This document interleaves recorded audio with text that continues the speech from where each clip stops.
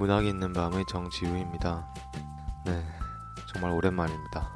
그동안 다른 게스트들이 참여했던 방송은 꾸준히 있었지만 지금 문학이 있는 밤 같은 경우에는 2달 만에 녹음을 하고 있습니다. 저로서도 참 신기한 느낌인 것이 사실 이렇게 집안에서 혼자 마이크를 대고 문학이 있는 밤 방송을 하지 않는 이상 저도 이렇게 긴 시간을 혼자 이야기를 하고 떠들 그럴 기회 자체가 사실은 없습니다. 물론 남들 앞에서 1시간, 2시간 이렇게 강연을 하는 분들도 계시죠. 특히 강사분들, 교수님들 이런 분들은 그런 시간도 자주 있겠지만 저 같은 경우엔 딱히 그런 강연을 하고 있지도 않고 누군가와 이야기를 한다고 하더라도 그렇게 오래 이야기할 일 자체가 그렇게 많지는 않고 더군다나 혼자 1시간, 2시간 말을 하는 경우는 아예 없죠. 참 이것도 재밌는 것 같습니다. 그러니까 내가 누군가에게 이야기를 할 때 우린 항상 그 듣는 사람을 앞에 두고 이야기를 하죠. 아니면 전화를 하던가. 그럼 이제 상대방의 목소리를 들으면서 이야기를 하게 되는데 이렇게 혼자 녹음을 한다는 것은 정말 앞에 아무도 없고 누가 듣는지 그 사람의 이미지도 없고 그냥 말 그대로 혼자 계속 이야기를 하는 겁니다. 생각해보면 이러한 방식으로 이렇게 방송을 한다는 것 자체가 인류에게 있어서 굉장히 최근에 발명된 방법이잖아요. 그전에는 라디오 방송국에 있었지만 대부분 유명한 사람들만 방송을 할 수 있었고 또 그 전파에 대한 어떤 사용권이 있어야 되기 때문에 일반인들은 이렇게 혼자서 이야기를 한다거나 이러한 식의 시간을 가질 수가 없었습니다.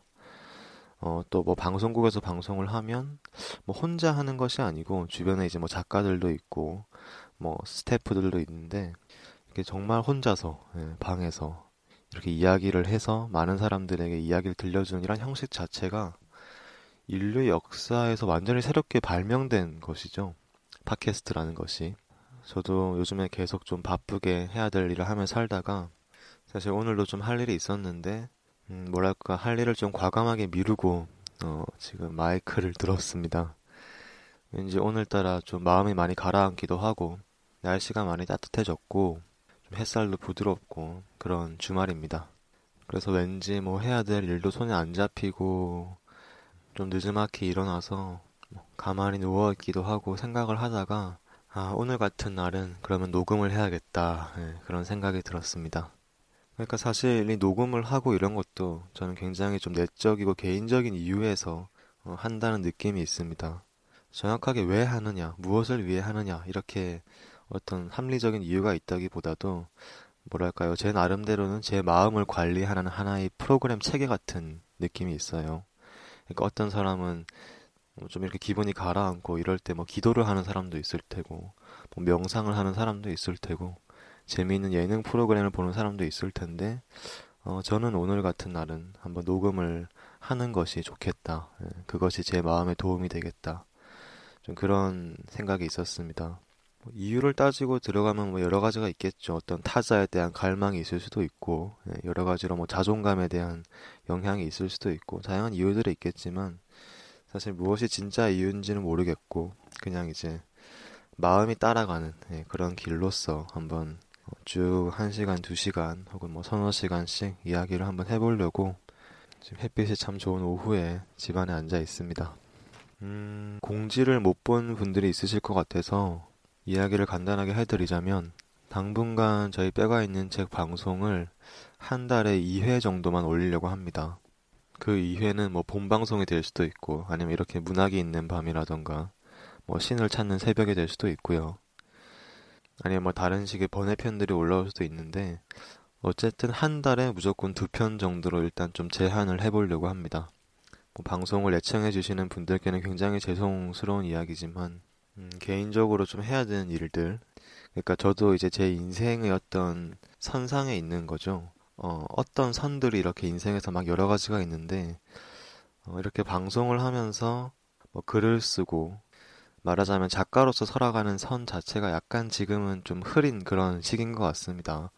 어떤 사람들은 팟캐스트의 그런 선을 굉장히 굵게 잡아서 자기 인생의 굉장히 많은 부분을 팟캐스트나 이런 데 투자를 해서 그것으로부터 자기 정체성을 얻고 또 거기서 어떤 뭐 수익을 얻기도 하고 뭐 유명해져서 팟캐스트로 책을 내서 그렇게 얻은 정체성을 가지고 어떤 생계를 유지하면서 잘 살아가는 그런 분들도 많이 있죠. 혹은 반대로 자기 할 일을 하면서 뭐 직장을 다니면서 약간 취미처럼 주말에 한 번씩 모여서 또 방송을 하는 분들도 있고 저 같은 경우는 약간 그 중간 정도에 있었는데 지금은 약간 후자 쪽으로 해서 선을 약간 가늘게 유지하고 있는 그런 시기라고 보시면 될 것 같습니다. 뭐 팟캐스트에 대한 애정이 줄었다거나 방송에 대한 애정이 줄어서 그런 건 전혀 아니고요. 오히려 마음 같아서는 매일매일 방송하고 매일매일 글 쓰고 그러고 싶지만 어디 뭐 사는 게 그렇게 꼭 마음대로 되는 건 또 아닌 것 같습니다. 그래서 사실은 방송을 한 몇 개월 정도 좀 중단을 해서 뭐 시즌 1을 종료를 하고 그런 식으로 많이 하더라고요. 그래서 이제 몇 달 뒤에 시즌 2로 다시 시작을 해볼까 뭐 이런 식으로도 생각을 했었는데 일단은 제가 방송을 뭐 한 달에 한 번이라도 이렇게 녹음하는 시간을 가지고 싶은 게 가장 컸고 또 그렇게 거창하게 시즌 1이다 시즌 2다 나눌 만큼 어떤 단절과 새로운 시작의 그런 개념 자체가 오히려 더 부담스럽게 느껴지는 게 있습니다. 그냥 뭐 한 달에 한 번이라도 계속 지금처럼 뭐 여건이 될 때 하고 싶을 때 방송을 해서 올리고 뭐 청취자분들께서도 뭐 주로 다른 방송도 같이 듣고 계신 걸로 알고 있어요. 저희 방송만 듣는 분들은 거의 없겠죠. 그러면 좀 더 자주 올라온 방송들을 열심히 듣다가 잊을만 할 때, 정지우가 또 방송을 이렇게 올렸었네. 뼈가 있는 책에 방송이 올라왔네 하고 그냥 잊을만 하면 한 번씩 들어와서 들어보는 어떤 그 정도의 느낌으로 천천히 좀 고요하고 옅게 계속 가는 게 조금 더 좋다는 생각이 들었습니다.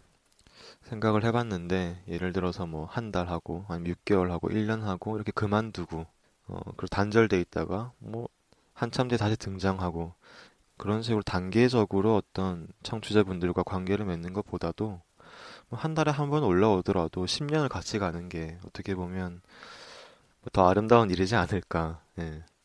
5년 전을 돌이켜 봤는데 그때도 뼈가 있는 책이 있었고 10년 전을 돌이켜 봤는데도 뭐 자주 듣진 않았지만 뭐 한 두세 달에 한 번이라도 들었었는데 뼈가 있는 책이 아직도 방송을 하고 있구나 뭐 이런 식의 좀 인생을 함께하는 그런 방송이 되고 싶습니다. 또 오랜만에 방송을 하니까 앞부분 여담이 길어지고 있죠. 사실 좀 하고 싶은 이야기들이 많았었는데 그동안 계속 적어놓고 이렇게 쌓아두고만 있다가 굉장히 오랜만에 풀어내는 것 같습니다. 이제 간혹 가다가 사람들을 만나게 되면 요즘 뭐 하세요? 뭐 그렇게 하면 요즘 뭐 책은 안 쓰고 있고요. 뭐 가끔씩 팟캐스트나 하면서 지내고 있어요. 이렇게 하면 팟캐스트를 하세요? 이렇게 물어봐요. 그러면서 꼭 물어보는 게 얼마나 하셨어요? 이렇게 꼭 물어보더라고요. 대부분 사람들이. 특히 뭐 출판계 쪽에 있는 사람들이 그렇게 많이 물어보는데 그럼 뭐 이제 한 1년 반 정도 됐고 뭐 2년 다 돼 가요. 이렇게 이야기하면 야, 진짜 오래 하셨네요. 그러더라고요. 그러면서 대부분 그거 금방 하다가 말던데, 조금 하다가 말던데, 나도 그때 몇 번 하다가 말았었는데, 이런 식으로 얘기를 많이 하지.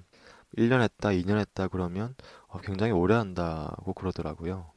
그러니까 어떻게 보면 우리는 참 그런 단기적인 인생 계획들 속에 살고 있는 것 같아요. 요즘 시대가.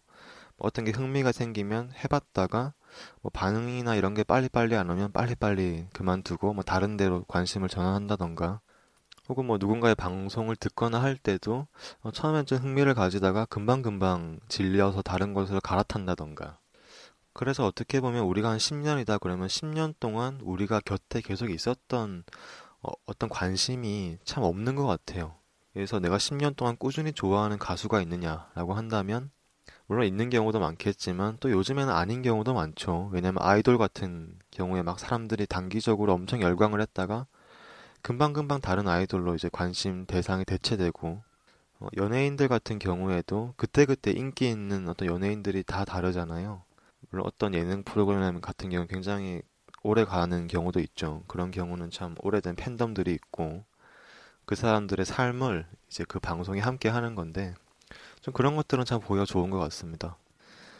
사실 저도 이 방송을 처음 시작했을 때와 지금 이제 한 1년 반 정도가 지났는데 그동안 제 개인적으로 정말 많은 일들이 있었고 삶이 많이 바뀌었습니다. 하지만 이제 이 방송 계속 유지하고 있고 앞으로 몇 년이 더 지나면 더 많이 달라지겠죠. 저도 뭐 가정을 꾸릴 수도 있고요. 저도 애가 태어날 수도 있겠죠. 많은 일들이 있을 수 있습니다.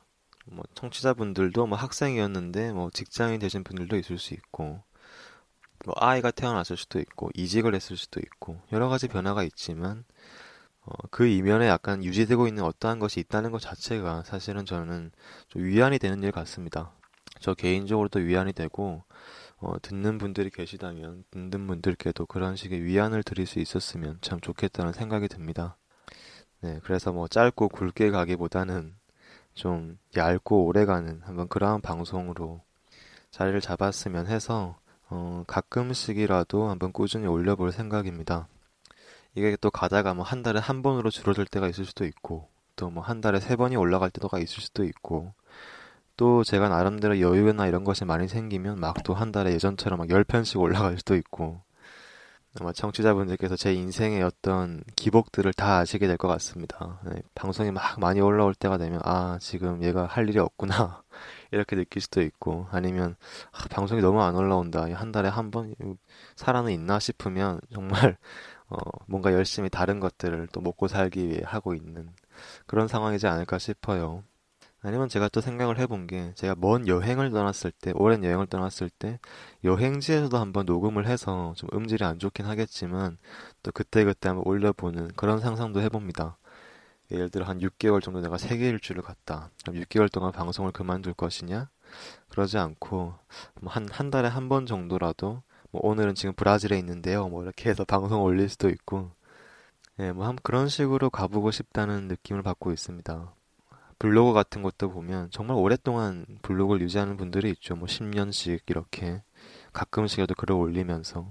그러면 그냥 그 블로그를 구경하는 입장인데도 그 사람이 뭐하고 살고 있는지 이렇게 들으면 뭔가 위안이 되고 그 사람의 생각을 내가 10년 전부터 보고 있었다는 그 느낌이 마음을 울리기도 하고 그런 순간들이 있는 것 같아요. 저희 뼈가 있는 책도 약간 그렇게 일상에 조용히 스며드는 그런 방송이 되었으면 좋겠습니다. 오늘도 갈 길이 먼데 또 이렇게 여담을 하고 있습니다. 아마 이번 달에는 예언자를 2편 더 올리지 않을까 싶어요. 그래서 총 상중하 이렇게 해서 예언자를 거의 한 3편 정도에 마무리하게 되지 않을까 싶습니다. 그리고 처음에 올렸던 예언자 방송이 너무 떨어져 있어서 나중에 들어오신 분들이 좀 헷갈릴 수가 있어가지고 2편이든 3편이든 이게 좀 연속될 수 있도록 다시 재조정을 해서 앞에 있던 걸 지우고 좀 같이 올렸죠. 뭐 워낙 오랜만이니까 앞에 편도 다시 들어보셔도 괜찮을 것 같습니다. 저도 조금 다시 들어봤는데 굉장히 낯설고 내가 이런 이야기를 했었나 싶은 그런 생각이 들더라고요. 네, 아무튼 그렇게 해서 지금 예언자를 저도 2달 만에 꺼내 들었습니다. 굉장히 포스트잇이 많이 붙여져 있고 또 뭔가 적힌 것도 많이 있고 또 제가 개인적으로 항상 들고 다니는 노트가 있는데 또 그 노트에 그때그때 생각나는 것들을 좀 많이 적어놨습니다. 혹시 청취자분들께서 무려 2달이나 시간이 있었음에도 불구하고 예언자를 읽지 않으신 분은 아무도 없으리라고 제가 감히 한번 생각을 합니다. 물론 이제 첫 번째 편을 듣고 이 책은 영 별론데 싶으신 분들은 당연히 안 읽으셨겠지만 첫 번째 편을 듣고 이 책 괜찮은데 이 방송 괜찮은데 하셨던 분들이 안 읽으셨으면 안 됩니다. 근데 참 죄송스러운 것은 이미 읽었더라도 거의 다 까먹었을 무렵에 제가 이 2번째 편을 올리게 된다는 점은 참 죄송스럽긴 합니다. 제가 전편에서 읽었던 분량은 사실 굉장히 적습니다. 거의 뭐 책의 한 3분의 1, 4분의 1 정도밖에 읽지 않아서 뭐 좀 방송이 늘어진다고 하더라도 이 책을 거의 다 읽어 볼 생각입니다. 그러니까 이 책에 있는 챕터들을 하나 놓치지 않고 거의 다 다뤄볼 생각입니다. 저도 이렇게 방송을 하거나 하지 않으면 사실 이렇게 꼼꼼하게 책 한 권을 읽는다는 게 참 쉽지 않습니다. 요즘엔 또 워낙 뭐랄까요, 이 양적으로 많은 것들이 평가되는 시대라서 한 달 동안 책 한 권을 꼼꼼히 읽는 것보다는 책 10권을 좀 빠르게 읽으면서 많은 지식을 습득하고 나 10권이나 읽어서 이렇게 생각하는 게 좀 더 만족스럽게 느껴지는 그런 시대에 우리가 살고 있죠. 근데 이제 이런 책 같은 경우에는 사실 한 챕터를 읽어도 생각을 막 많이 하면서 읽으면 1시간이 걸릴 수도 있습니다. 우리가 사실 그러한 경험으로부터 지금 굉장히 멀리 떨어져 있는 시대에 살고 있죠. 정말 정보와 지식과 책들이 넘쳐나는 시대에 살고 있고 그 모든 것들을 계속해서 흡수하고 뭐 채 소화도 되지 않는데 꼭 또 다음 것을 흡수해야 되고 약간 이러한 상황에 놓여 있습니다. 근데 생각해보면 원래 책 읽기라는 것은 그런 건 아니었거든요. 인류 역사에서는. 우리나라 같은 경우에도 그 사서 삼경 같은 걸 읽으면 평생 그것만 있습니다. 몇십 번을 읽어요. 그리고 한 장 한 장을 읽으면서 뭐 하루 종일 읽습니다. 한 장을, 한 페이지를 하루 종일 읽고, 서양 같은 경우에는 주로 성서를 그렇게 읽었죠. 성서를 읽을 때 평생 그거 한 권만 읽지 않았습니까, 사람들이. 그래서 한 문장 문장을 정말 음미하면서 기도하듯이 이렇게 책을 많이 읽었었는데, 우리들은 지금 너무 많은 책들과 너무 많은 정보들이 노출이 되어 있어서 사실 그런 경험이 쉽지 않습니다. 그래서 뭐 저랑 같이 한번 이 짧은 시간 동안이라도 그런 경험을 같이 해보시고 또 혼자서도 그런 시간을 이렇게 밤에 가져보시면 좋을 것 같습니다. 저도 요즘엔 해야 될 일 때문에 계속 책상에 앉아있고 계속 컴퓨터 앞에 앉아있고 그런데 컴퓨터를 다 끄고 이렇게 침대에 앉아서 스탠드만 켜놓고 앉아있으면 벌써 느낌이 좀 다릅니다. 저도 그런 시간을 요즘 자주 갖지는 못하는데 가끔 이제 밤에 너무 피곤하고 좀 그만하고 싶을 때 다 접어두고 그냥 스탠드만 딱 켜놓고 침대에 가만히 앉아있으면 그것만으로도 벌써 느낌이 많이 달라집니다. 뭐 그 상황에서 일기를 쓸 수도 있고 아니면 이렇게 좀 천천히 읽을 수 있는 책 한 권, 아니면 뭐 시집 한 권, 아니면 뭐 성서나 불경도 좋고요. 그런 것들 이렇게 읽는 시간이 좀 많이 필요한 것 같습니다. 네, 제가 정말 여담을 많이 했네요. 그만큼 방송을 더 오래 할 테니까 너무 싫어하지 마시길 바랍니다. 네, 그럼 이제 진짜 책을 한번 읽어보도록 하겠습니다. 먼저 읽어볼 챕터는 먹고 마심에 대하여 라는 챕터입니다. 그대들 대지의 향기로만 살 수 있다면 마치 빛으로 살아가는 기생식물처럼 허나 그대들 먹기 위하여 살해해야 하고 목마름을 달래기 위하여 어미의 젖으로부터 갓난 것들을 떼어내야 함을 그러므로 그 행위를 하나의 예배가 되게 하라.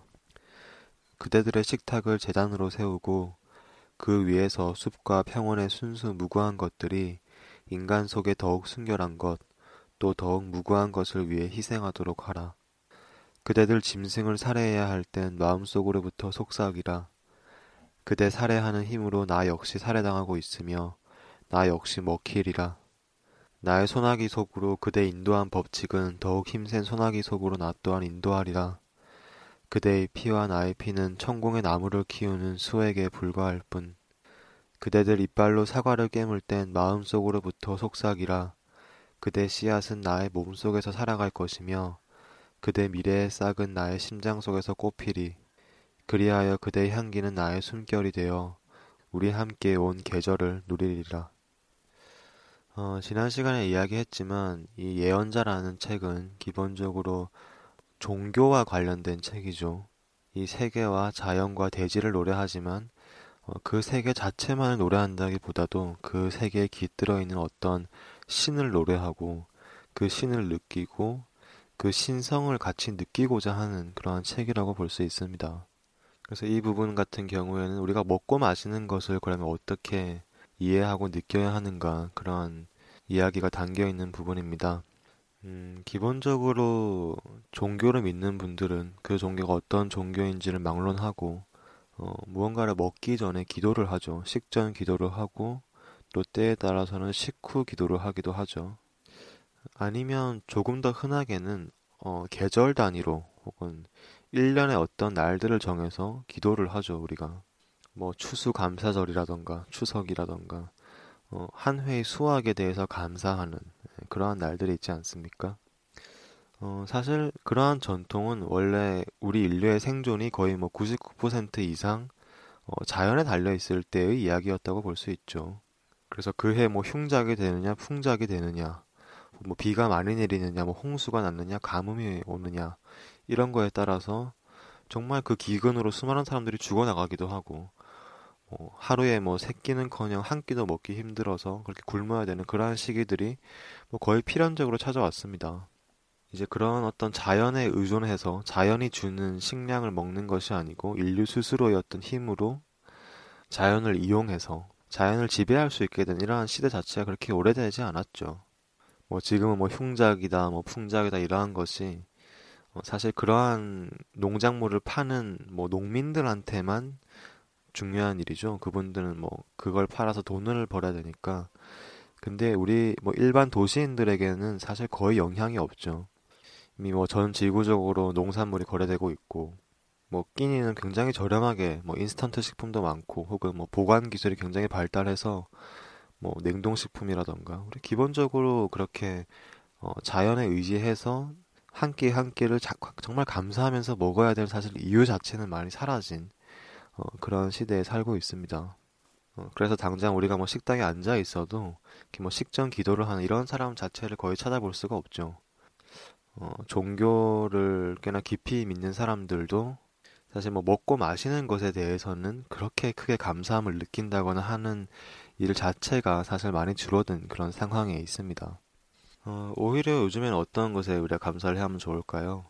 예를 들어서 내가 이렇게 괜찮은 아파트에 살고 있음에 감사를 한다던가, 아니면 내가 정년이 보장되어서 혹은 그 뒤에도 연금을 받아서 이렇게 안정된 노후 생활을 할 수 있음에 감사를 한다던가, 아니면 내가 이렇게 좋은 직장에 들어왔음에 감사를 한다던가, 그런 것들이 좀 더 현실과는 맞는 거긴 하죠. 옛날 사람들은 태어날 때부터 거의 직업이 정해져 있지 않았습니까? 목수면 목수 집안에서 태어나면 목수로 사는 거고, 뭐 소장농 집안에서 태어났으면 소장농으로 사는 거니까 직업을 구하는 게 힘든 시대는 아니죠. 예, 모든 사람이 직업이 있으니까. 하지만 직업보다는 먹는 게 더 중요했죠. 예, 못 먹을 수 있으니까. 오늘 하루를 못 먹을 수 있으니까 그게 더 중요했는데 지금은 좀 상황이 다르긴 합니다. 예, 그래서 사람이 무엇에 더 감사하는가. 그런 것도 많이 좀 달라진 면도 있는 것 같아요. 하지만 그럼에도 불구하고 우리가 이렇게 먹고 마시는 것들이 사실 어마어마한 폭력 위에서 행해지고 있다는 것 자체가 바뀌진 않았죠. 오히려 훨씬 더 극심해졌다고 볼 수 있습니다. 당장 우리가 어떤 건강을 위해서 먹는 닭가슴살 같은 것들, 그런 것들이 생산되는 과정을 우리가 생각을 하면 결코 먹을 수가 없죠. 뭐 다들 어릴 때 병아리를 한 번씩 키워본 적은 있으시겠지만, 우리가 그렇게 좋아했던 그 병아리들이 그 닭장에 갇혀가지고 닭이 돼서 밤낮으로 이렇게 불을 켜서 거의 닭들을 학대하듯이 키워서 뭐 기계에 넣어서 털을 뽑고 이렇게 만드는 게 지금의 뭐 닭가슴살 같은 것들 아닙니까? 우리가 뭐 치느님 하면서 치킨을 굉장히 좋아하면서 사실상 그 이면에는 닭들에 대한 공감을 절대 해서는 안 된다는 강령이 거기 들어있죠. 치킨이 이렇게 맛있는 시대에 우리가 살고 있는데 닭들에 대해 공감을 하면 어떡하느냐. 그러면 그 인간은 나쁜 놈이 되는 거죠. 마찬가지로 뭐 보신탕 문화, 어떤 개고기 문화가 발달해 있는 상황에서는 어떻게 개들을 먹을 수 있어? 개들을 생각하면 개들의 눈빛을 보면 어떻게 개를 먹을 수 있어? 하면 그 사람은 비난의 대상이 되는 겁니다. 왜냐하면 개는 맛있으니까. 다 마찬가지죠. 뭐 돼지든 소든 사실 우리는 어마어마한 폭력 위에 살고 있죠. 그걸 전제로 살고 있습니다. 다른 생명에 대한. 사실 우리가 뭐 길에서 죽어가는 고양이에 대한 연민을 가지는 것과 마찬가지로 돼지에 대해서 연민을 가지지 말아야 될 이유는 합리적으로는 존재하지 않죠. 이유는 단 하나입니다. 우리가 고양이는 먹지 않고 돼지는 먹기 때문이죠. 그 이유밖에 없습니다, 사실은. 사실 저도 이런 부분은 굉장히 항상 딜레마를 느끼는 부분입니다. 저도 당연히 고기 먹는 걸 좋아합니다. 또 특히 뭐 우리나라는 육류 소비량이 부족해서 좀 건강하기 위해서는 고기를 좀 먹어줘야 된다고 하더라고요. 너무 야채만 먹는 것도 그렇게 좋은 일이 아니라고 하더라고요. 건강학적으로 봤을 때. 근데 또 한편으로 저 같은 경우에는 뭐 고양이나 개 같은 좀 애완동물, 그러니까 인간의 문명으로 진입한 동물들이죠. 가축으로서가 아니고 인간과 동거하는, 그러니까 인간과 함께 살아가는 동물로서 그 승인된 동물들이 있습니다. 일반적으로 그런 동물들의 특징은 인간의 생활에 적응할 정도로 지능이 발달한 동물들이라는 것이죠. 특히 뭐 개 같은 경우에는 인간의 생활에 적응하는 걸 넘어서서 인간에게 굉장히 많은 도움을 실질적으로 주는 경우가 많죠. 뭐 맹인견이라던가, 아니면 뭐 경찰견이라던가 그런 방식으로. 뭐 말도 해당될 수 있을 것 같고요. 좀 더 정서적 유대를 느낄 수 있는 그런 종들이 있긴 있습니다. 그런데 이제 생각을 해보면 옛날 사람들 같은 경우에는 이 동물 한 마리를 잡아서 죽이고 이런 과정을 다 눈앞에서 봤죠. 뭐 부모님이 사냥감을 잡아오든, 혹은 내가 잡든, 실제로 그게 잡혀서 생명을 죽이고, 가죽을 벗기고 그거를 고기로 만들고 이런 과정들을 다 눈앞에서 봤습니다. 그러다 보니까 상당히 많은 문명에서 이 동물들에 대한 제사 같은 걸 지내는 문화가 굉장히 발달해 있었죠. 내가 이 동물을 지금 잡아서 죽여서 내가 먹지만 이 동물에게도 어떤 영혼이 있을 수 있고 그 영혼을 기려주고 또 근원적인 죄책감이라는 것이 없을 수가 없을 것 같습니다. 어쨌든 간에 피를 보는 일이고 살아있는 것에 목숨을 끊는 일이기 때문에 그 자체로 그 동물을 먹으면서 뭐 기도를 드리고 그러한 과정들이 이제 있었죠, 원래. 근데 이제 그러한 과정이 완전히 단절된 현대사회의 삶에서는 고기는 그냥 눈앞에 놓이는 그 먹음직스러운 어떤 삼겹살, 그런 닭가슴살, 그런 고기가 되는 겁니다. 그거보다 더 예쁘게 만들죠, 요즘에는. 고기 하나하나에도 뭐 데코레이션을 하기도 하고, 예쁘게 보이게 막 뭐 스노우 치킨이니 해서, 이렇게 뭐 가루를 뿌려 놓기도 하고, 더 예쁘게 만들어 놓으니까, 사실 우리가 거기서 죄책감을 느끼긴 정말 쉽지 않습니다. 저도 치킨 먹으면서 닭에 대해서 미안해 본 기억이 별로 없는 것 같습니다. 근데 반대로 그 닭들이 있는 그 공장이라던가 그런 닭게장을 이렇게 영상으로 막 찍어 놓은 걸 보고 다큐멘터리 같은 걸 본다거나 혹은 그 병아리들을 죽이는 과정이 있지 않습니까? 태어난 모든 병아리들을 이제 닭으로 만드는 것이 아니고 어떤 병아리들은 별로 그럴 가치가 없어서 그냥 그 자리에서 죽여버리는데 기계 같은 데 넣어서 그냥 갈아 죽이는 그런 식의 공장 시스템이 있잖아요. 그런 것들을 보게 되면 너무 또 충격적이고 마음이 아픈 겁니다. 그러니까 이 모순과 이 딜레마를 내가 어떻게 해결할 것인가? 저는 뭐 거의 그 딜레마를 해결하는 걸 포기하고 사는 것 같습니다. 그 딜레마를 해결하려면 정말 채식주의자가 되는 거 그렇게 돼야겠죠. 그런데 사실 그럴 때 우리에게 하나의 위안이 되는 게 어떤 이러한 식의 기도일 수는 있을 것 같습니다. 그래서 단순히 뭐 우리가 잘 먹고 잘 마실 수 있게 해줘서 고맙습니다. 이렇게 하는 기도가 아니고 사실 그런 기도는 약간 인간 중심주의적인 입장이 다분히 반영되어 있는 기도이긴 하죠. 신에게 나를 위해서 이 닭을 잘 죽여서 내 앞에 대령해줘서 고맙습니다. 이렇게 말하는 것은 사실은 그 생명에 대한 하나의 어떤 모독일 수는 있죠. 근데 사실 그런 것이 아니고 우리가 현대 사회에서 이 딜레마를 해결하는 하나의 방식으로 우리가 어떤 식전에 기도를 한다고 했을 때 그 기도는 이런 것일 수 있습니다.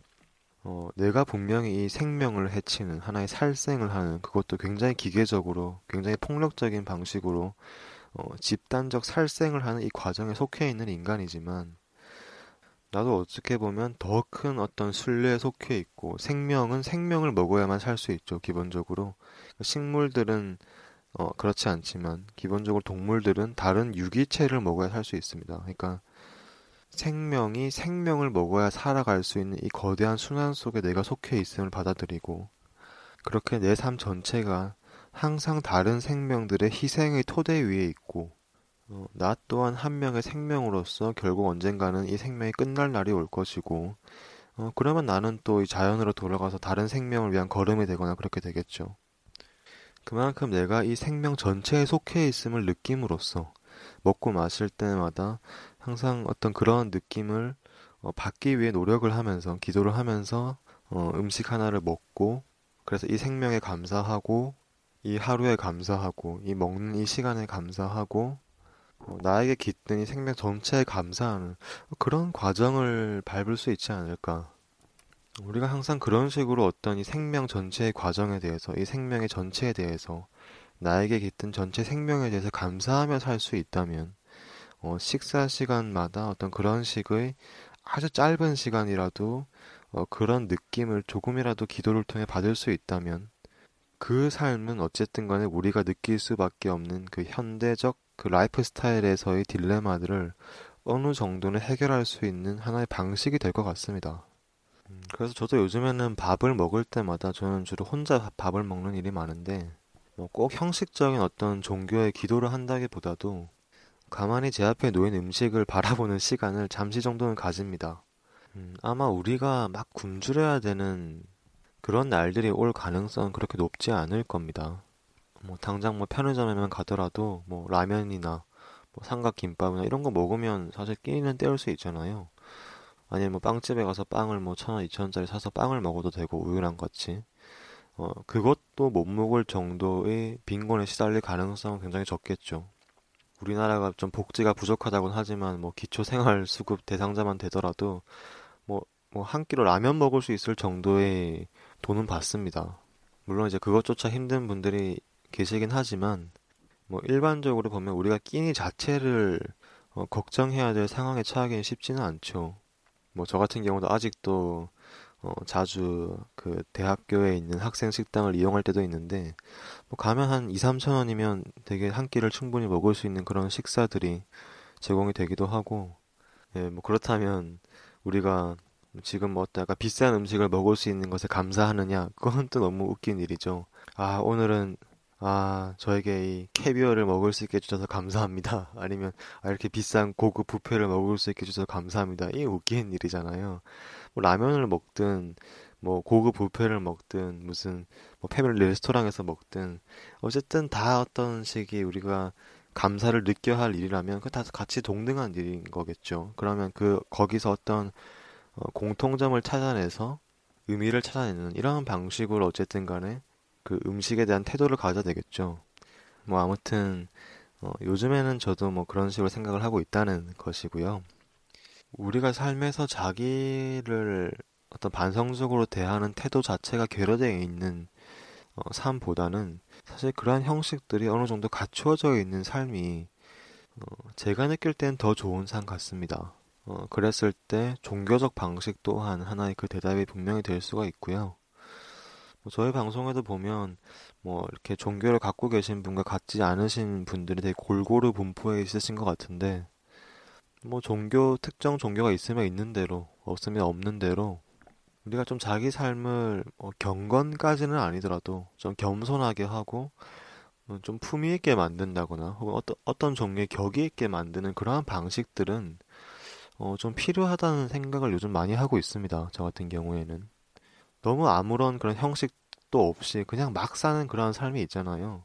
진짜 집에 오면 뭐 옷부터 벗어 던지고 아무거나 막 먹기 시작하고 그러다 뭐 들어 누워서 테레비나 보다가 맥주 한 잔 마시고 그냥 자고 대충 머리 감고 나가고 뭐 이런 식의 어떤 형식적 규제가 자기 스스로 되어 있지 않는 어떠한 종류의 미의식이나 어떠한 종류의 어떤 자기 기준, 자기 격도 갖추지 않은 삶이 과연 지속 가능한 좋은 삶으로 이어질 수 있을까?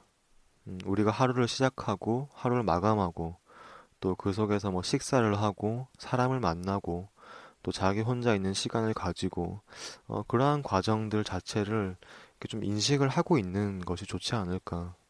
그렇게 또 이 하루에 감사하고 이 하루 속에서 또 어떤 종류의 기쁨이나 뭐 슬픔을 찾기도 하고 또 새롭게 자기의 의미를 느끼기도 하고 그러한 과정들이 분명히 어떤 종류의 격이 필요한 것 같다라는 생각이 듭니다.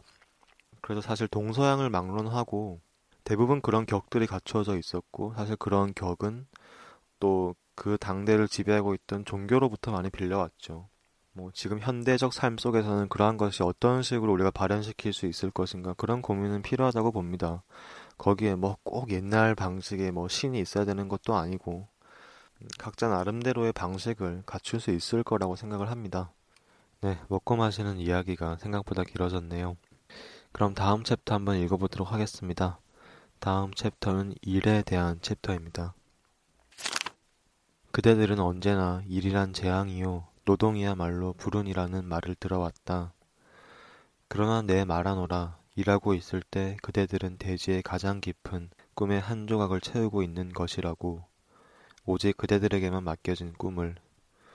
또 스스로 노동함으로써만 그대들 진실로 삶을 사랑할 수 있으며 또 노동을 통해 삶을 사랑하는 길만이 삶의 가장 깊은 비밀을 알게 되는 일이라고.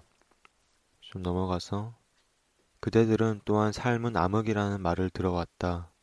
그리고 피로 속에서 그대들 또한 지친 자들의 그 말을 되풀이한다.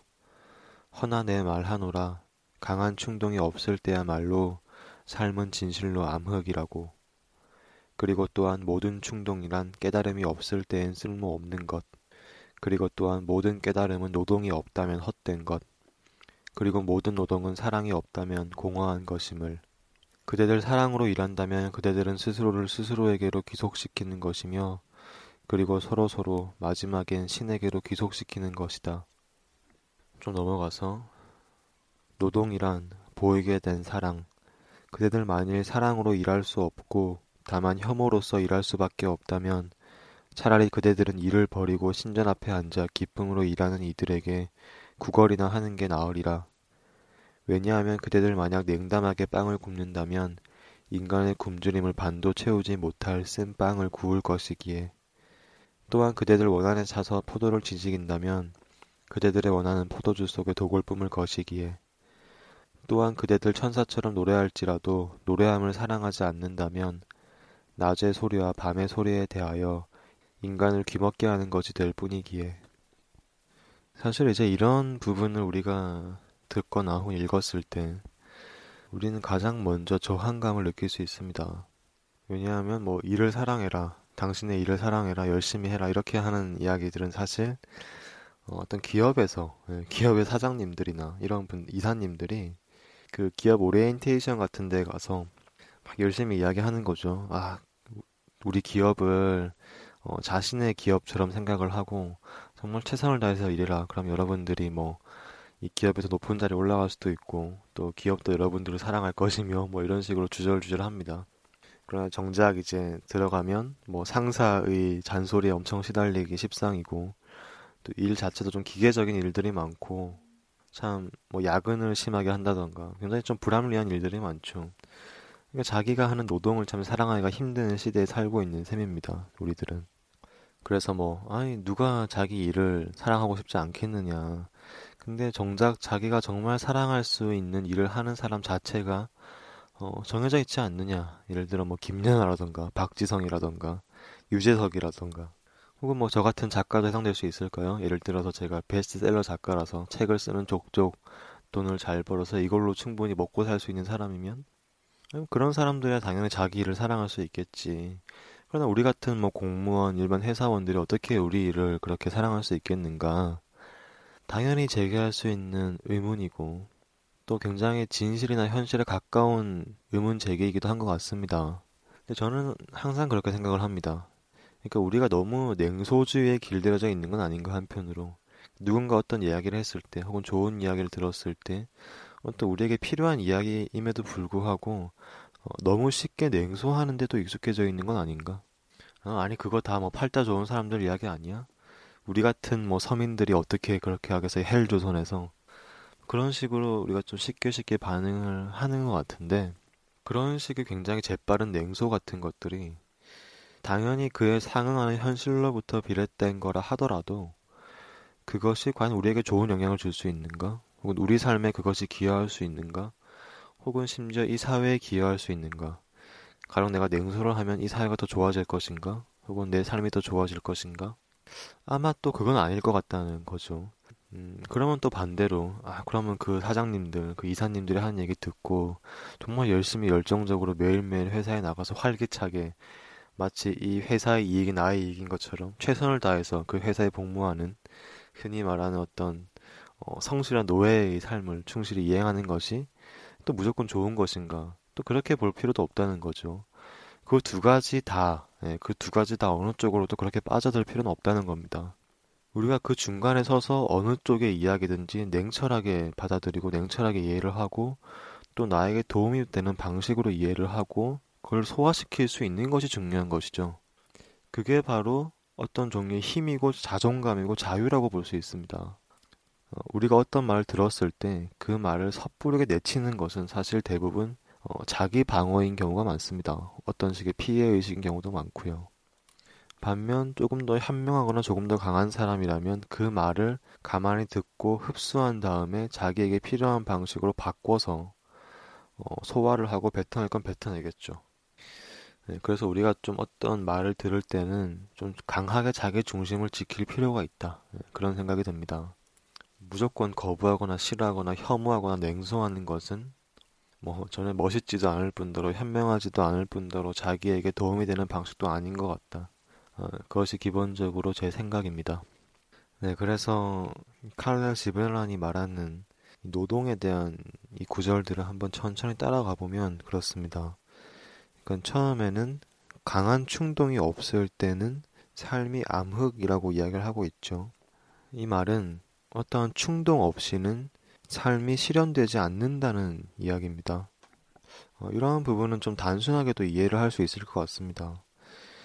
우리가 삶에서 어떤 기억나는 순간들을 이렇게 가만히 돌이켜보면 상당히 많은 순간들이 우리의 굉장히 충동적인 순간에서 비롯된 경우가 많죠. 내가 뭐 충동적으로 여행을 떠난다든지 아니면 나를 둘러싸고 있던 그런 일반적인 형식에서 탈피해서 어떤 충동적인 순간을 굉장히 마음 졸이면서 잔뜩 긴장한 채로 이렇게 막 행동을 해본다든지 혹은 좀 더 삶의 긴 시간에서 봤을 때도 우리가 삶에서 자기의 어떤 특정한 분야, 특정한 꿈을 가지고 추구를 할 때가 있는데 그 시작의 상당히 많은 경우는 충동에서 시작되는 경우가 많죠. 저도 뭐 처음 글을 썼을 때라거나 처음 뭐 소설을 썼을 때라거나 처음 책을 썼을 때라거나 혹은 또 이렇게 처음 방송을 시작했을 때라거나 그 모든 것들에 충동의 순간들이 있었습니다. 뭐 일단 하고 보자. 해보고 보자. 하고 싶으니까 해보자. 해보고 아니면 안 하면 그만이지. 그렇게 해서 하다 말았던 것도 많이 있어요. 예를 들어서 어떤 때는 굉장히 기타가 배우고 싶어서 기타 학원을 등록을 해서 기타 학원을 막 다녔습니다. 근데 그냥 2달 배워봤는데 별로 재미가 없고 아닌 것 같아서 그냥 그만뒀습니다. 그래서 삶이 실현되려면 기본적으로 충동 없이 되는 것은 거의 없다. 그 얘기를 기본적으로 하고 있는 것 같아요. 결국 우리가 우리를 둘러싸고 있는 여러 가지 제약들을 깨뜨리는 순간들이 있어야 되고 그러한 깨어짐 없이 삶은 실현되지 않는다. 방금 그 문장에서 그런 얘기를 했던 것 같고 그 바로 이어지는 문장에서는 또한 모든 충동이란 깨달음이 없을 때에는 쓸모없는 것이다 라는 이야기가 있습니다. 우리가 이제 어느 날 갑자기 충동적으로 여행을 떠났다고 이제 왔다고 할 수 있겠죠. 근데 거기에서 만약에 어떠한 종류의 그 의미도 찾지 못한다면, 어떠한 깨달음도 얻지 못한다면, 그건 그냥 어떤 날의 충동으로 끝나는 거라고 또 이야기할 수 있는 겁니다. 이거는 제가 그냥 살아오면서 느낀 건데, 참 재밌는 2가지 부류의 사람들을 제가 쭉 본 것 같습니다. 어떤 사람들은 경험주의자들이 있고, 또 한편으로는 이 생각주의자들이 있어요. 그래서 이 경험주의자들은 무조건 다양한 경험들을 충동적으로 해보려고 하는 것 같아요. 이것도 했다가 저것도 했다가 여기도 가봤다가 저기도 가봤다가 이 삶을 그때그때 다양한 경험들과 다양한 충동들로 채우는데 그것들을 그냥 그렇게 하고 나서 그것에 대해서 어떤 아무런 깨달음이나 아무런 생각도 하지 못한다면 그냥 정신없이 그렇게 몇 년이 흘러가고 마는 거죠. 아, 나 그때 홍대도 갔고, 뭐, 강남도 갔고, 청담동도 가서 맛있는 것도 먹었고, 뭐, 무슨 경리단길도 봤고, 다양한 경험들은 많겠죠. 혹은 뭐 나는 뭐 그림도 배운 적이 있고, 뭐 공예도 해본 적이 있고, 뭐 기타도 쳐본 적이 있고, 뭐 글도 좀 쓰러 다녀봤어. 그것이 그냥 어떤 충동과 경험에서 끝나버리는 경우도 많이 봤습니다. 반대로 생각을 엄청 많이 하는 사람들도 있습니다. 그러니까 뭔가 자기의 그런 범위, 자기의 범주 바깥으로 나가서 새로운 경험을 하려고 하기보다는 먼저 선을 그어 놓는 거죠. 아, 저런 거 해봐야 무슨 의미가 있어? 아무 쓸모 없지. 그렇게 하면서 그냥 집에서 혹은 뭐 도서관 같은 데 가서 책만 읽는다거나 아니면 혼자 그냥 하던 거만 계속 한다거나 뭐 자기에게 주어진 것만 하면서 그냥 어떤 반복적인 패턴 속에서 특별한 충동이나 경험 없이 그냥 쭉 그대로 살아가는 사람들도 있고 칼릴 지브란이 말하는 것은 정확히 말해서 경험과 생각이 반드시 변증법적으로 종합을 이루어야 된다는 거죠. 충동적인 경험을 하는 순간도 있어야 되고 그 경험을 회수해서 자기 것으로 만드는 어떤 깨달음의 시간도 있어야 된다. 그런 이야기를 하고 있는 부분 같습니다. 그리고 그 다음 문장이 이렇게 도약하는데 또한 모든 깨달음은 노동이 없다면 헛된 것이다. 이런 얘기를 하고 있어요. 그 다음 문장은 모든 노동은 사랑이 없다면 공허한 것이다. 이렇게 넘어가고 있습니다. 다들 이 부분을 읽으면서 이해하는 방식이 다를 텐데요. 저 같은 경우는 이렇게 봤습니다. 그래서 우리가 어떠한 뭐 삶의 의미를 깨달을 수도 있겠죠. 경험으로부터 중요한 의미를 깨달을 수 있습니다. 예를 들어 여행을 갔다가 여행지를 혼자 걸어보고 아, 삶에서 이런 것들이 참 중요하구나. 나라는 사람에겐 이런 것이 참 중요하구나. 이런 깨달음을 얻을 수 있겠죠. 근데 그렇게 설령 의미를 깨닫는다고 하더라도 다시 노동하며 생활하고 실천하는 그러한 삶으로 돌아가서 그 삶 속에서 그러한 깨달음을 실천하지 않는다면 사실 그 깨달음도 헛된 것이 아니겠는가. 그래서 깨달음과 노동이 분리가 된다면 이것 역시 헛된 것이 아니겠는가. 그런 얘기를 하는 것 같습니다. 그러니까 뭐 그런 게 있을 수 있겠죠. 예를 들어서 옛날 선비 같은 경우에는 정말 일도 하지 않고 일은 다 아내가 하고 자기는 집안에서 계속 깨달음만 추구하지 않았습니까? 그 소위 어떤 관념적인 것을 향한 그 무한한 깨달음의 세계로만 나아가려고 했죠. 가만히 앉아서. 그러한 식의 깨달음이 무슨 의미가 있겠느냐라는 거죠. 물론 이건 앞에서 한 얘기와는 약간 다른 이야기가 되긴 했지만 결국 우리는 이 삶 속에서 어떤 충동을 겪으면서 어떤 깨달음을 얻기도 하지만 사실 이 삶 전체에서 우리가 주로 무엇을 해야 되는가? 이 인간의 삶이라는 것은 무엇으로 이루어져 있는가를 살펴본다면 거기에는 뭐 단순히 노는 순간, 유희의 순간, 뭐 그런 것들만 있는 것이 아니고 분명히 생활에 필요한 일을 하는 순간들이 반드시 있어야 되죠. 그리고 사실 그런 일을 빼놓고는 과연 우리가 인간의 삶을 정의할 수 있을까? 일하지 않는 삶이라는 것이 과연 있을 수 있을까? 혹은 일하지 않는 삶이라는 것이 어떤 식의 의미를 획득할 수 있을까? 이런 걸 한번 고민을 해봐야 된다는 겁니다. 만약에 우리가 일하지 않는 삶을 상상한다면 그냥 태어나서부터 죽을 때까지 계속 노는 삶을 생각을 해야 되겠죠. 아니면 뭐 특별히 할 게 없을 겁니다. 계속 놀아야겠죠. 일하지 않는다면. 그런 삶이 무엇일까? 우리가 또 한번 생각을 해봐야 된다는 겁니다. 기본적으로 인간에게 있어서 노동이라는 것은 어떤 처음의 정의로 돌아가자면 자연에 있는 것들을 거두어서 우리의 생명을 유지시키기 위한 그 매개의 활동이 이제 노동이죠. 그랬을 때 우리가 노동을 통해서 어떤 음식물을 섭취하게 되고 그럼 우리의 몸이 자라게 됩니다. 몸이 성장을 하게 되고 몸이 성장을 하게 되면 배우자를 만나게 되고 그럼 자식을 낳게 되고 자식이 또 성장을 하죠. 그러니까 이 노동이라는 것은 우리 삶의 전반적인 사이클에서 봤을 때 이 성장과 연관되어 있다는 거죠. 그러니까 노동은 곧 성장이라는 것과 사실은 같은 말이라고도 볼 수 있습니다. 노동을 하지 않으면 성장을 할 수 없는 거죠. 이것은 좀 변형되긴 했지만 현대 사회에도 아마 그대로 적용될 겁니다. 노동을 하지 않는 자는 성장할 수가 없죠. 물론 그 노동의 의미는 굉장히 다양해졌습니다. 우리가 일반적으로 그냥 단순히 어떤 노력이라는 말로 바꿀 수도 있겠죠. 예를 들어서 굉장히 유명한 어떤 스포츠 선수가 노동을 하는 거죠. 그러니까 노력을 하는 거죠.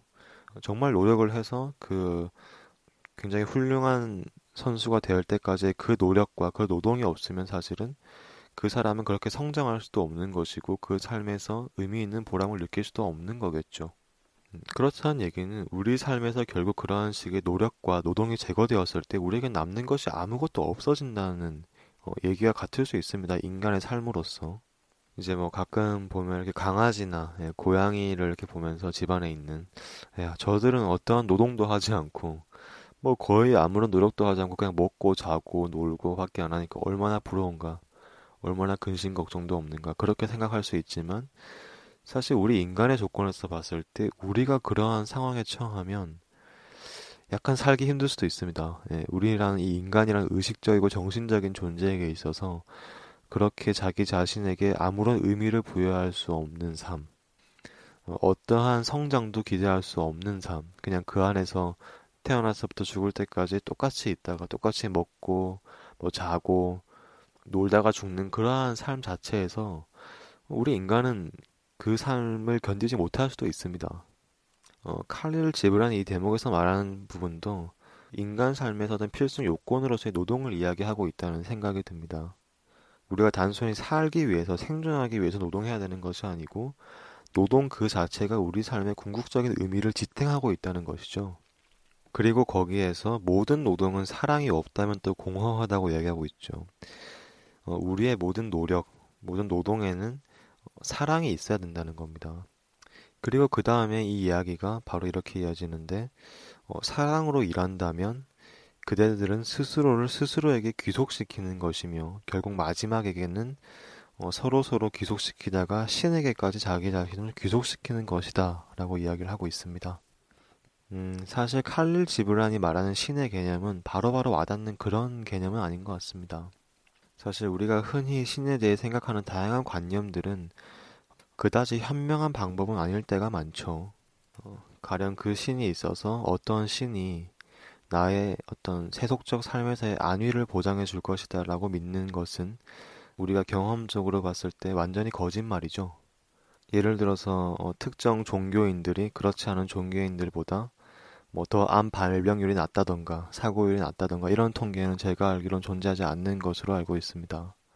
혹은 또 우리가 역사적으로 보더라도 서양에서 패스트가 창궐했을 때 수천만 명의 사람이 죽었죠. 당시 유럽 인구의 뭐 통계치에 따라 다르긴 하지만 거의 뭐 7, 80%가 죽었다라고 이야기하는 통계도 있습니다. 그러니까 생각을 해보면 우리 뭐 가족, 친구, 친척 다 합쳐서 10명 중 8명이 죽은 겁니다. 근데 그 당시에 대부분 사람들은 기독교인들이었죠. 만약에 신이라는 존재가 우리의 세속적 안위를 보존하는 존재라면 그런 일이 일어나서는 안 되겠죠. 뭐 그분들이 그럼 기도를 덜 해서 그렇다? 그분들이 신을 잘못 믿어서 그렇다? 그렇게 말한다는 것 자체가 어불성설이겠죠. 오히려 소위 중세 기독교라고 했을 때는 그 어떠한 시대보다도 신을 열렬히 믿고 그렇게 많은 기도를 하고 그렇게 신을 찾던 그런 시대가 아니었습니까? 근데 신은 인간의 세속적 안위에는 관심이 없다는 거죠. 뭐 이런 건 기독교뿐만 아니고 역사적으로 이미 증명이 되어 있죠. 뭐 불교가 굉장히 발달한 지역이라고 해서 뭐 기근이나 전염병이 적다던가 이런 현상은 전혀 없습니다. 오히려 뭐 성인들의 삶을 봤을 때 성인들일수록 특히 신에 가깝다고 말해진 사람들일수록 오래오래 건강하게 성공하며 사는 게 아니고 뭐 순교를 한다던가 희생당해서 빨리 죽는다던가 오히려 그것이 더 일반적인 현상이죠. 그래서 사실 신을 믿는 방식에도 굉장히 많은 변화가 있어 온 게 사실입니다, 역사적으로. 아무리 신을 찾고 신을 갈구하고 어떤 정말 그 수천만 명이 죽어나가는 전쟁 통해서 신을 찾더라도 죽을 사람은 죽더라 이겁니다.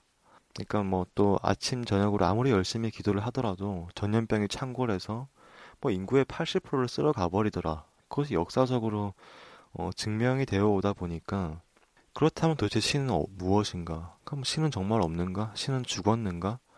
우리가 신을 찾는 것이 말 그대로 어리석고 멍청한 일인가? 또 그렇지는 않다는 거죠. 또 새로운 시대의 사람들은 새로운 방식으로 그렇다면 더 진정한 방식으로 어떻게 신을 찾을 것인가? 또 그렇게 나아가고 있다는 겁니다. 물론 또 적지 않은 사람들이 옛날 그대로의 방식으로 또 똑같이 신을 찾고 있기도 하죠. 열심히 신한테 기도를 하면 뭐 성공도 하고 뭐 생명도 지켜주고 다양한 것들을 지켜줄 것이다 이렇게 믿긴 하지만 그건 굉장히 세속적인 관점에서 해석된 넓은 의미에서의 다 기복신앙에 포함되는 이미 역사적으로 경험적으로 또 지적으로 전혀 설득력이 없는 방식의 신앙이라고 볼 수 있고 그렇다면 진정한 신앙이란 무엇인가? 그럼 우리가 찾아야 될 새로운 신은 어떠한 것인가? 사실 또 그러한 탐구를 저희가 계속 해오고 있다고 볼 수 있습니다. 뭐 릴케 때도 그랬고요. 그 외에도 뭐 종교 방송도 했었고 또 문학 작품 중에서도 또 종교와 관련 있는 그런 문학 작품들을 쭉 해오고 있는데 그런 식으로 어쨌든 인류의 경험이 축적되면서 신을 믿는 사람들 사이에서도 축적된 경험들이란 게 분명히 생기는 거죠. 인류의 고유성은 다른 동물들과 달리 지식이 축적된다는 거죠. 경험이 축적된다는 겁니다. 당연히 그래서 신을 믿는 경우에도 과거로부터 축적되어 온 여러 가지 그런 신에 대한 생각들을 우리가 좀 공부를 하고 학습을 해서 더 진정한 신을 향해 나아가는 그런 태도가 필요하다는 건데 그렇게 해서 지금 현 인류가 도달해 있는 신에 대한 관점은 무엇인가? 제가 봤을 때는 이것이 상당히 존재의 층위와 관련되어 있는 그러한 차원으로 많이 바뀌고 있는 것 같습니다. 그러니까 우리가 어떤 우리 자신의 존재의 차원, 존재의 층위를 생각하지 않고 그냥 지금 있는 대로의 존재 속에서 신을 찾는 것이 어떻게 보면 그런 중세 기독교적 방식이었다고 볼 수 있는 거죠. 나는 이 현실에서 나로서 살고 있고 이 현실에서 잘 사는 게 중요하고 이 현실 속에서 오래오래 건강하게 성공해서 잘 사는 게 중요하니까 신을 이 층위로 끌어내리는 거죠. 나의 이 층위의 삶을 도와줄 수 있는 존재로 신을 그냥 끌어내리는 겁니다. 지상으로. 근데 그러한 식의 기복신앙적 방식이 아니라 새로운 영성, 새로운 신을 향한 신앙의 개념은 내가 이 현실에서 신의 차원으로 내 존재를 끌어올리는 방식이라는 거죠. 즉 신앙이라는 것이 존재의 층위에 대한 관심으로 옮겨졌다. 또 그것이야말로 어떻게 보면 진정한 성인들의 가르침이었다. 뭐 예수면 예수, 붓다면 붓다. 그분들이 설파하고자 했던 것도 사실은 그렇게 내 존재를 상승시키는 것, 내 존재 층위를 바꾸는 것에 관한 문제였다. 그것이 바로 그들의 진짜 깨달음이고 진짜 가르침이었다라고 보는 것이 여러 역사적으로 실패한 신앙의 경험 이후에 발견되어 가고 있는 신앙의 개념이라고 저는 생각을 하고 있습니다. 그래서 여기에서도 노동의 사랑이 더해지고 그렇게 사랑으로 일한다면 우리 자신이 우리 자신에게로 귀속이 될 뿐만 아니고 신에게까지 귀속된다는 것은 우리가 삶 전체를 대하는 층위 자체가 한 단계 올라간다는 그런 식의 얘기로 볼 수 있을 것 같습니다. 그래서 이것을 꼭 뭐 액면 그대로 내가 뭐 회사에서 일하고 야근하고 뭐 이런 것들을 사랑해라 이런 것보다도 노동이라는 삶의 근본적 형식을 승인하고 그렇게 형성되는 나의 삶 자체를 인정하고 그 삶을 승인하고 긍정할 때 우리는 어쩌면 조금 다른 단계로 나아갈 수 있다라는 이야기를 하는 것 같습니다. 사실 우리의 조건 안에서 노동이라는 것을 참 긍정하는 게 쉽지는 않죠. 아까도 이야기했지만 이렇게 대한민국처럼 근무 환경이 열악한 상황에서 혹은 조금 더 극단적인 상황을 상상해 볼 수도 있겠죠. 근대 초기의 그 공장에서 착취당하던 그 아이들의 노동 환경을 생각해 봤을 때 그 아이들이 어떻게 그 노동을 사랑할 수 있겠습니까? 정말 뭐 하루에 뭐 20시간씩 노동을 하면서 다 대부분 공장에서 일하는 사람들이 빨리 죽어버리고 그런 극도로 열악했던 상황을 보면서 이제 마르크스 같은 사람들이 공산주의를 상승하고 그랬던 거잖아요. 그래서 분명히 우리가 이 현실을 완전히 무시해버린 채, 노동은 무조건 아름답고 사랑으로 해야 되는 것이고, 이렇게 말한다는 것이 쉽지는 않습니다. 그럼에도 불구하고 이런 어떤 연속적인 구절들을 보면서, 결국에서 하고자 하는 얘기는, 우리가 신에게 이른다는 것이 우리가 일상을 대하는 태도, 우리의 삶의 필수적인 어떤 순간들을 대하는 태도와 굉장히 깊은 관련을 맺고 있다는 것이고, 그것은 사실 동서고금을 막론하고 마찬가지였죠.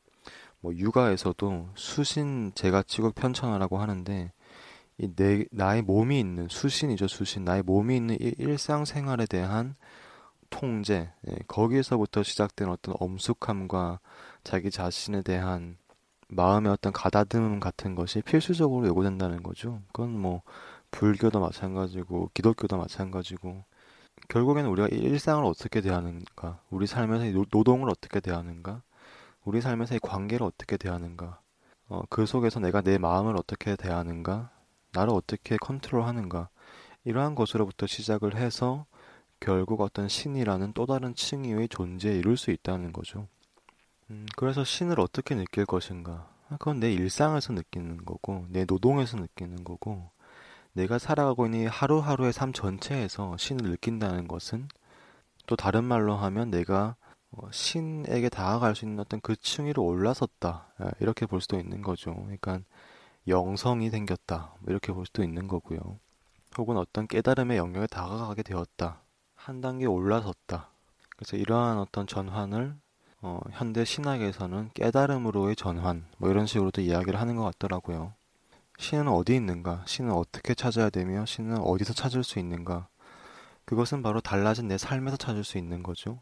삶을 대하는 나의 태도, 나의 느낌, 나의 달라진 이 존재의 느낌, 존재의 층위에서 사실은 신을 느끼고 신을 찾고 그것 자체가 이미 하나의 신앙이라는 거죠.